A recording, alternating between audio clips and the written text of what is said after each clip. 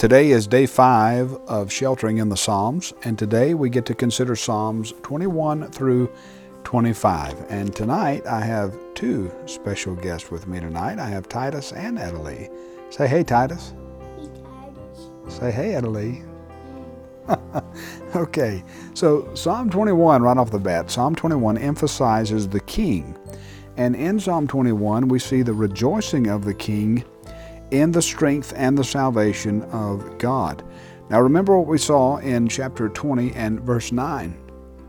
O Lord, save the king, may he answer us when we call. So God saved the king is what we saw in 20 verse 9. That leads directly and looks ahead to what we're anticipating in Psalm 21. And in Psalm 21, specifically verse 8 through 12, there's addressing a king directly and looks ahead to a future salvation. Notice specifically verse 9. You will make them as a blazing oven when you appear. So the king in mind in Psalm 21 is the king promised to come from David, the Messiah, or the Anointed One. Now that's important. Today is, of course, Palm Sunday, and as we consider these Psalms, it's perfect for us to consider these Psalms because these Psalms are going to lead us into the crucifixion, into the tomb, and from the tomb. So let's continue on. Psalm 22, of course, is recognized right away because it's Jesus' cry from the cross. My God, why have you forsaken me? So when Jesus said the first words of Psalm 22, he did so metaleptically. And what that means is he's quoting one line, but assuming the whole context. Like when we say better late, and the first thing that went through your mind probably there was than never. Notice, though, this psalm is a lament. That even though this psalm is a lament, why have you forsaken me? Notice the way that Psalm 22 ends. Psalm 22 ends with absolute hope. Look at what it says. Posterity, verse 24. For he has not despised or abhorred the affliction of the afflicted, and he has not hidden his face from him, but he has heard when he cried to him. Now, so it begins in lament, but it ends in hope. That's the pattern that we're seeing for a lot of these Psalms, exactly what they do. But I want to point out something else in Psalm 22. David is the author of the Psalm. But David doesn't begin speaking, and we learn that David is the author because it says a Psalm of David. But David is the author of the Psalm, but he doesn't begin to speak until verse 23. It says, I will tell of your name to my brothers in the midst of the congregation. I will praise you. And then here's what David, the speaker, says. He says this to the congregation. You who fear the Lord, praise him, all you offsprings of Jacob. Glorify him and stand in awe of him, all you offspring of Israel. So he speaks about the afflicted one to the congregation.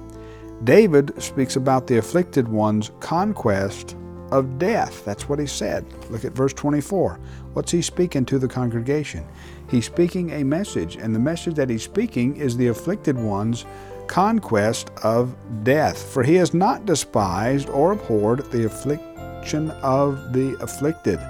And look at this. He has not hidden his face from him, but has heard when he cried to him.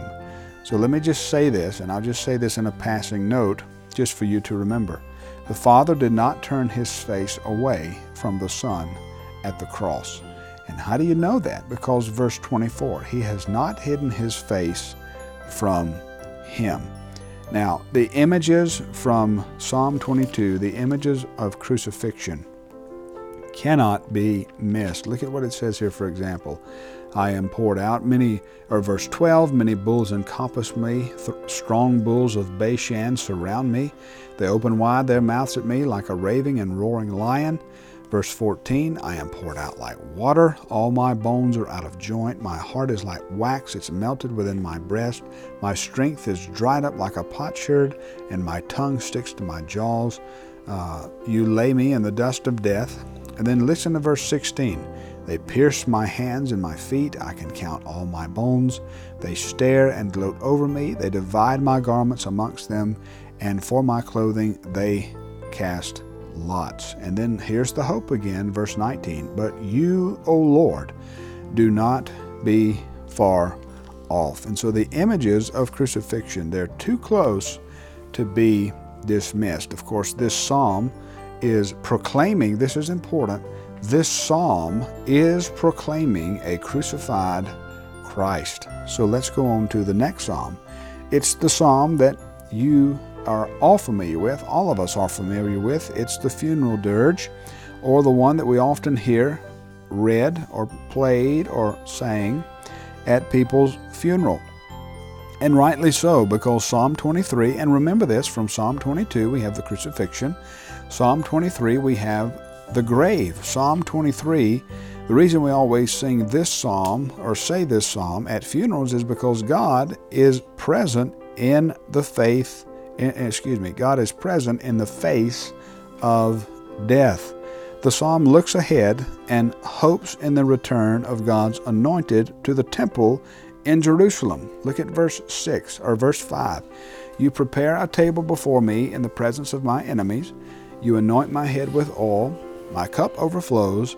Surely goodness and mercy shall follow me all the days of my life, and I shall dwell in the house of the Lord forever.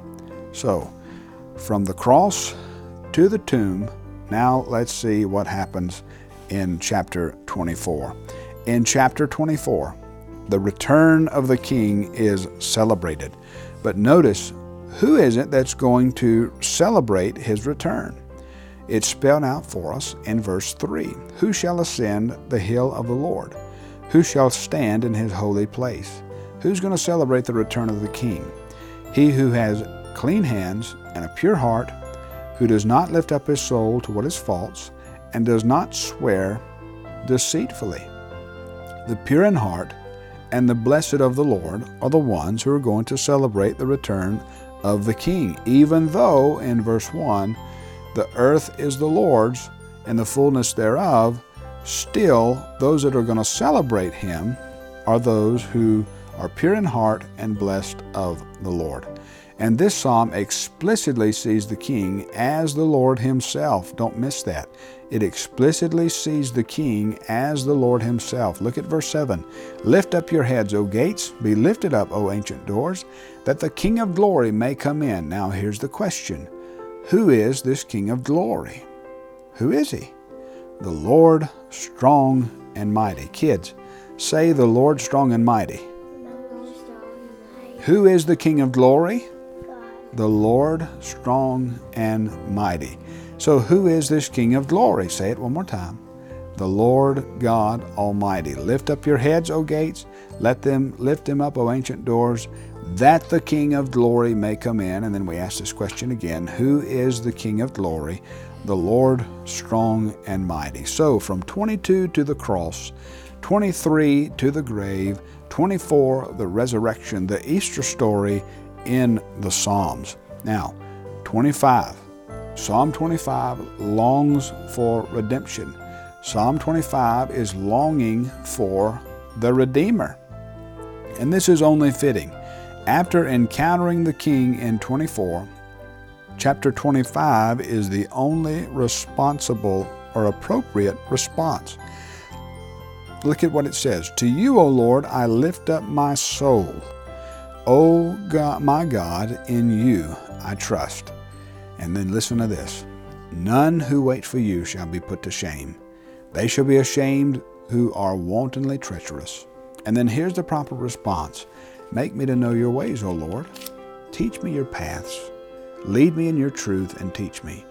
For you are the God of my salvation. For you I wait all the day long. Remember your mercy. Verse 7, remember not the sins of my youth. And so this is the proper response after encountering the return of the king.